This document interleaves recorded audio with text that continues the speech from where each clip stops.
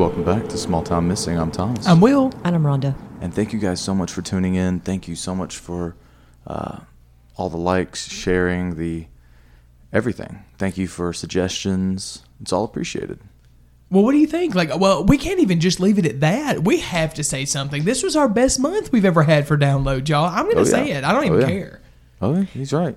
Yeah, I agree. It was our best month ever. I mean, that's awesome. I mean, we've shown like consistent growth, and whether or not, I mean, we're getting out to more people. We're covering these cases that maybe people haven't heard of. So that's really important to have more eyes on the case, and I think it's been fun doing it. I've had a lot of fun. I agree with them.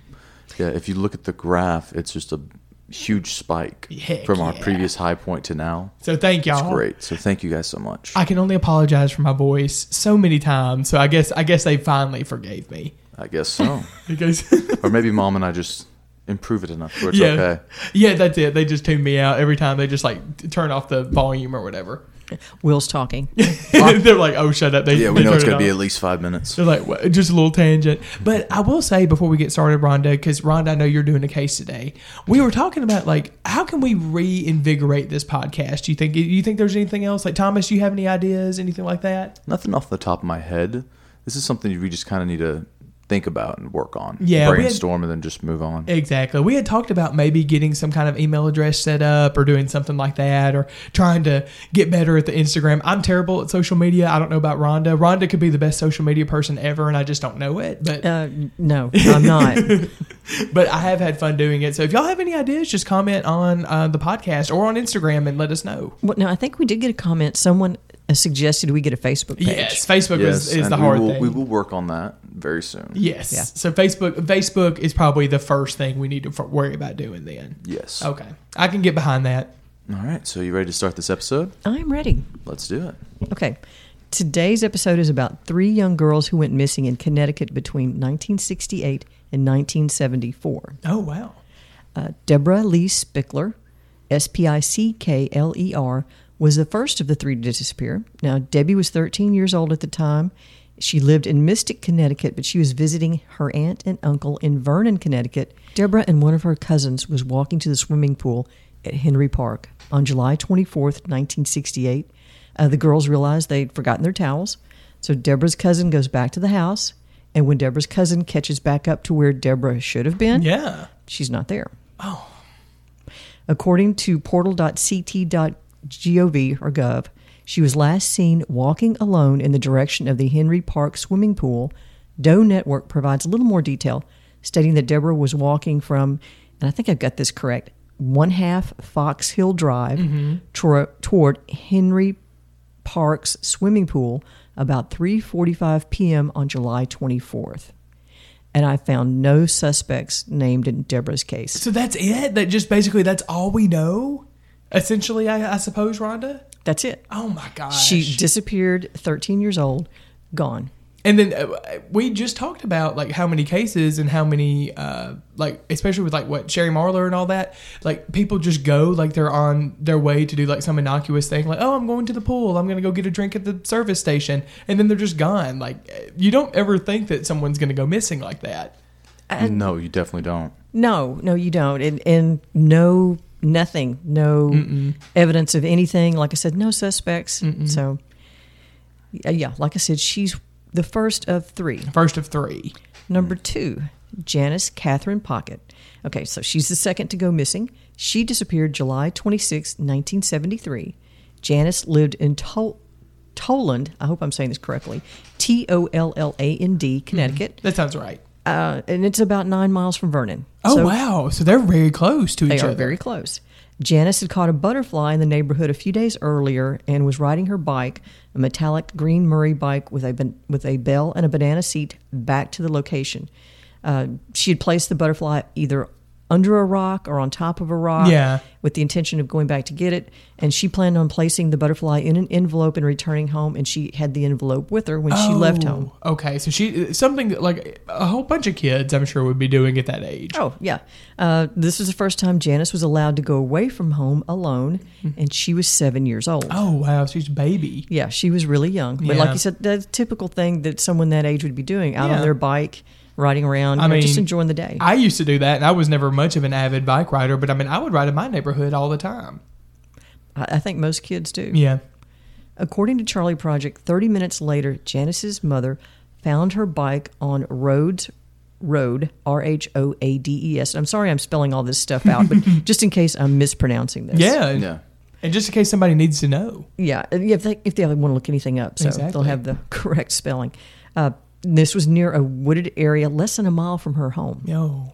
Now, according to Doe Network, Janice's bike was found about 6 days later. So a little bit of a discrepancy. And I tried to find some newspaper articles, but I couldn't find anything that far back that related to this case. Authorities think that she actually found the butterfly and was on her way home when she disappeared. Oh, so close to home, too. Yeah. Convicted murderer Charles Pierce, a pedophile who was suspected in the disappearance of several children in New England during the 1950s and into the 1970s, Oh, wow. actually confessed to killing Janice. He claimed to have buried her and another victim in the Lawrence, Massachusetts area, but the graves have not been found, and Pierce died in prison in 1999. He was never charged in Janice's case. Well, we've heard things, too, about, maybe they make up, what cases they're involved in sometimes or whatever. But still, why not give that information up if you're already serving, however long of a sentence he was, Yeah, I don't know. And I believe I had read somewhere that he had confessed and then he recanted. Of course. Which, we've seen several times. People, for whatever reason, trying to, I'll cut you a deal if I tell you where she is, and, if I can get a lower sentence or go this out or for a little that. bit. Yeah. Yeah. If you can let me out, I'll show you where she is. Exactly. That kind of a thing. Yeah. Okay. So number 3, Lisa Joy White went missing from Vernon, Connecticut on November 1st, 1974. Lisa had been arrested the night before for underage drinking, and her parents had grounded her, which is fairly typical. Yeah. Lisa was 13, and she snuck out of her house when her mother left for work at 4:30 p.m. She got into a friend's house in Rockville, Connecticut, which is just a couple of miles away from Vernon, and may even actually be a suburb of Vernon. I'm not really sure, but it's very close. She started walking back home at 7:30, according to Doe Network, trying to get home before her mother got home. Yeah. As you try to. I think everybody's been there. Thomas, did you do that to Rhonda? No, I didn't. I really didn't. So he was a good boy. He was a good boy. No, he wasn't. He wasn't in trouble. I didn't do crazy stuff. No.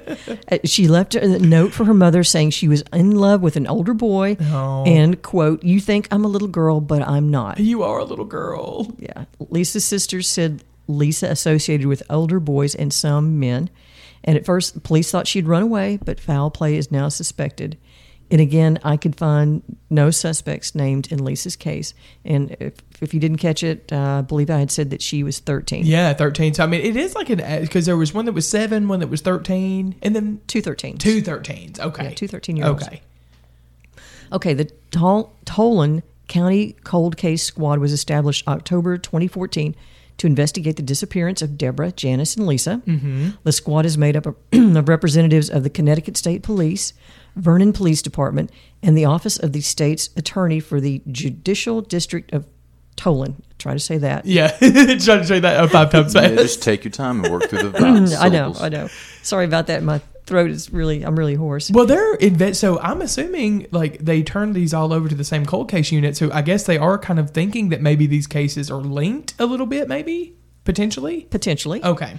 According to portal.ct.gov, link to the cold case squad, $50,000 reward is being offered in each of the 3 cases for information leading to an arrest and conviction. Yeah. So they're trying to keep visibility out there on all 3 of these cases. Of course. All right. Now, at the start of this episode, I said this was about 3 missing girls. Yes. Okay. Now, as I researched, I found more than just missing persons. Rhonda, I'm telling you... Rhonda always finds... I'm intrigued right now. I know. She always finds stuff in her research, and I'm like, I think it's going some one way, and Rhonda throws a wrench in it and goes in a whole nother way. Well, I'm not sure I'm going a whole nother way. Yeah, but we kind of can see, but also, you always find interesting facts here. Oh, yeah. They're interesting. I'm glad we do this podcast just to put this stuff out there. Yeah, especially because, who would know this information unless we did it? Yeah. Lisa LaRosa disappeared on June 22nd, 1975 from Vernon, Connecticut. Gosh, all these Vernons. Yes, Susan's husband, Robert, reported her missing. Yeah. He last saw her walking toward Rockville, which again is about, I think I may have mentioned that. Or maybe not. Maybe this is the first time I've mentioned Rockville. And it's about 4 miles from Vernon. Okay, yeah, that sounds new to me. Susan's remains were found 3 years later by loggers just south of I-84 in Vernon. Okay. A medical examiner determined her skull had been fractured. Mm-hmm. 1975 Homicide Revisited article in the Hartford Courant by Jesse Hamilton, published November 1st, 2002, provides an update. At that time, 27 years after Susan was killed, police were searching the apartment Susan and her family had lived in prior to her disappearance. Mm-hmm. Now, according to the article, the apartment was relatively unchanged and had not been searched during the initial investigation. Oh, really? I wonder why. I don't know. Here we go. In 2002, sections of the flooring were removed and sent to the State Police Forensic Lab for DNA testing. Now, at that time, Susan's husband, Robert, said he would have let them search back in 1978, but no one asked to search the apartment. Wow. That's crazy. I mean, you would think that would be something that they would search, especially if they didn't have an idea of where she went. You would think he would definitely have been on the radar exactly. as someone to check out, and they would have thought of the apartment. But maybe not. I mean, maybe they just questioned him. Yeah, maybe they thought that was it. Yeah, and just, he appeared to, there's no suspect in this case, by the way, like the others. So I assume they cleared him pretty quickly. Yeah, and I would just assume. Thought, well, if he's not one of our suspects, then why even bother to check Yeah, the why apartment? even waste any more time? And that article did mention that there's a $20,000 reward for information leading to a conviction. Okay, that's a lot. Shoot, I'm telling you, so do they think that, I think I asked this earlier and everything, do they, in your opinion, Rhonda, well, I mean, I don't know, but do you think that these are linked potentially? We have no suspect in each of these cases. Are they thinking, or have you ever heard or come across anything to maybe they think it's the same person, perpetrating these, missing cases or anything like that? That's speculation, but I don't think there's anything concrete about that. Doesn't that make you mad? It looks that way, but it's not anywhere confirmed. I really didn't see it. I mean, like I said, all of these except for the one who had someone confess, there's no suspects. Yeah. Or at least not that I've seen. I could definitely see it, though, and I'm sure the Redditors of the world are speculating online enough for us anyway, but I can see where, people probably get on the tangent, I could see where these cases may be linked. People just want an answer. That's the thing. You'll look for an answer anywhere, I feel like, if you look long enough. Well, and I have more. Oh, Rhonda, let's do it. Okay. Patricia Luce, Luce, disappeared July 18th, 1978 from Rockville, Connecticut. Gosh, right down the street from Vernon. One of her brothers had dropped her off at a local 7-Eleven on Route 83 near her home. Mm-hmm. Patricia's remains were found several months later on March 13th, 1979. The state's chief medical examiner determined Patricia had died from blunt force, which had caused multiple skull fractures. Oh, wow. Police taking new look at Vernon's slaying case, Hartford Courant article by Mark Spencer, published March 29th, 1997, provides an update. At that time, police reopened the then 18-year-old case. Advances in DNA testing could possibly provide some additional information. Yeah. Now, according to the article, physical evidence had been sent to the State Police Forensic Laboratory in Meriden, Meriden. No detail was provided on the type of physical evidence in the article. I didn't see anything. Mm-hmm. And I found no further updates. At that time, a $20,000 reward was still available to anyone providing information that leads to an arrest and conviction in the case. So the same thing that was in the earlier case that I mentioned, Susan LaRosa. Okay, and both of the murders were actually from blunt force trauma as well, right? Because they both found skull fractures on the women? Yes. Okay, so that's another similarity.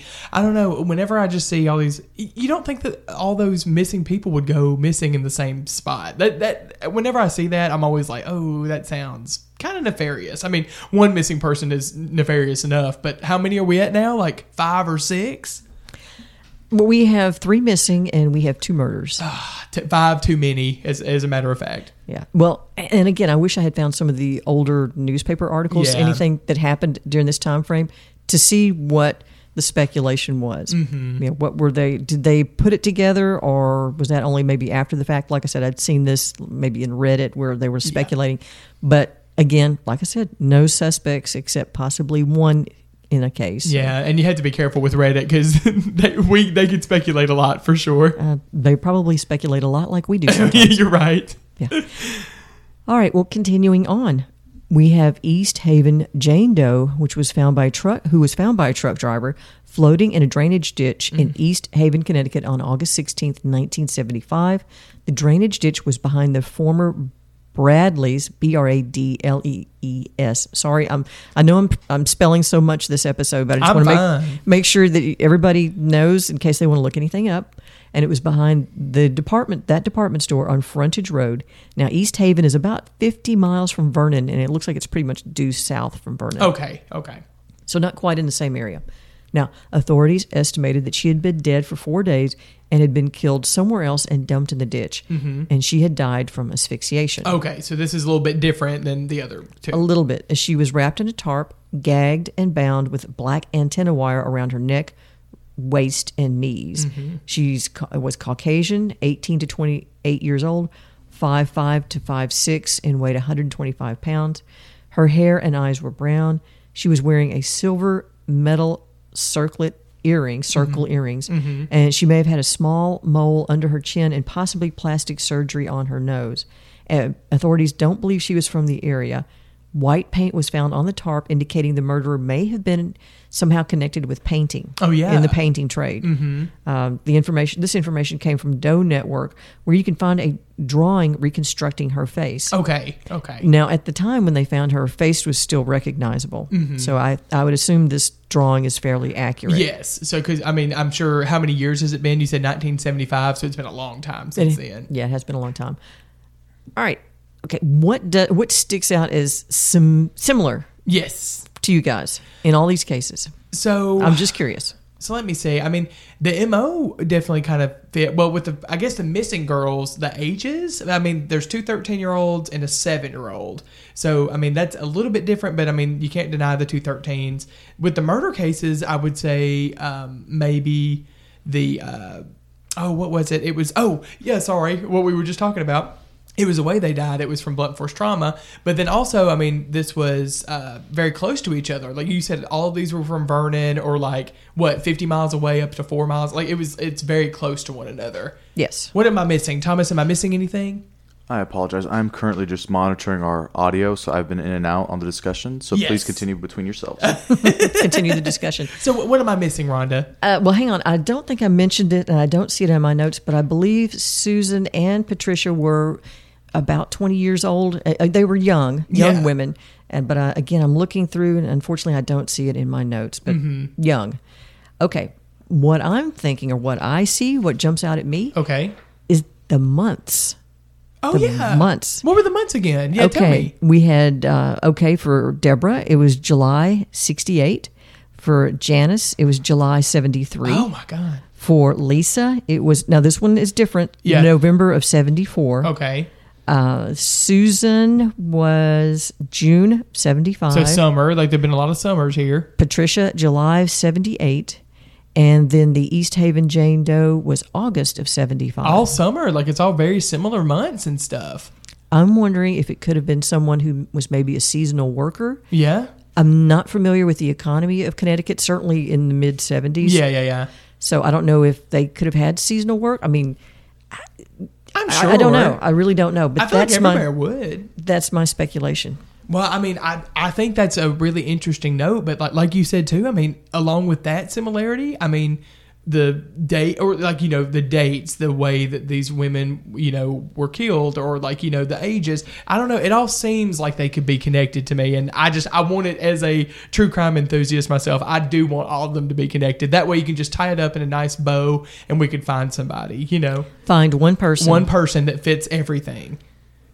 I understand. I wish it were that easy. Me too. And maybe at some point, With the progress made in the DNA researching, Yes. maybe something could be found because I wonder why they haven't released any of the DNA yet. I wonder if it's just such a big backlog that they haven't even really gotten to test it yet. maybe. I mean, like I said, the two articles I had found were, obviously years ago. Yeah. And I have found no further updates. So either maybe the DNA was too degraded to use. Let's send it to Othram. You remember Othram from a few cases ago, the Patricia Gildewy case? Let's send it to Othram. They could do all that, the minuscule amount of DNA they could, find stuff with. But I don't know. It's upsetting, Rhonda. I wish we could find somebody for those.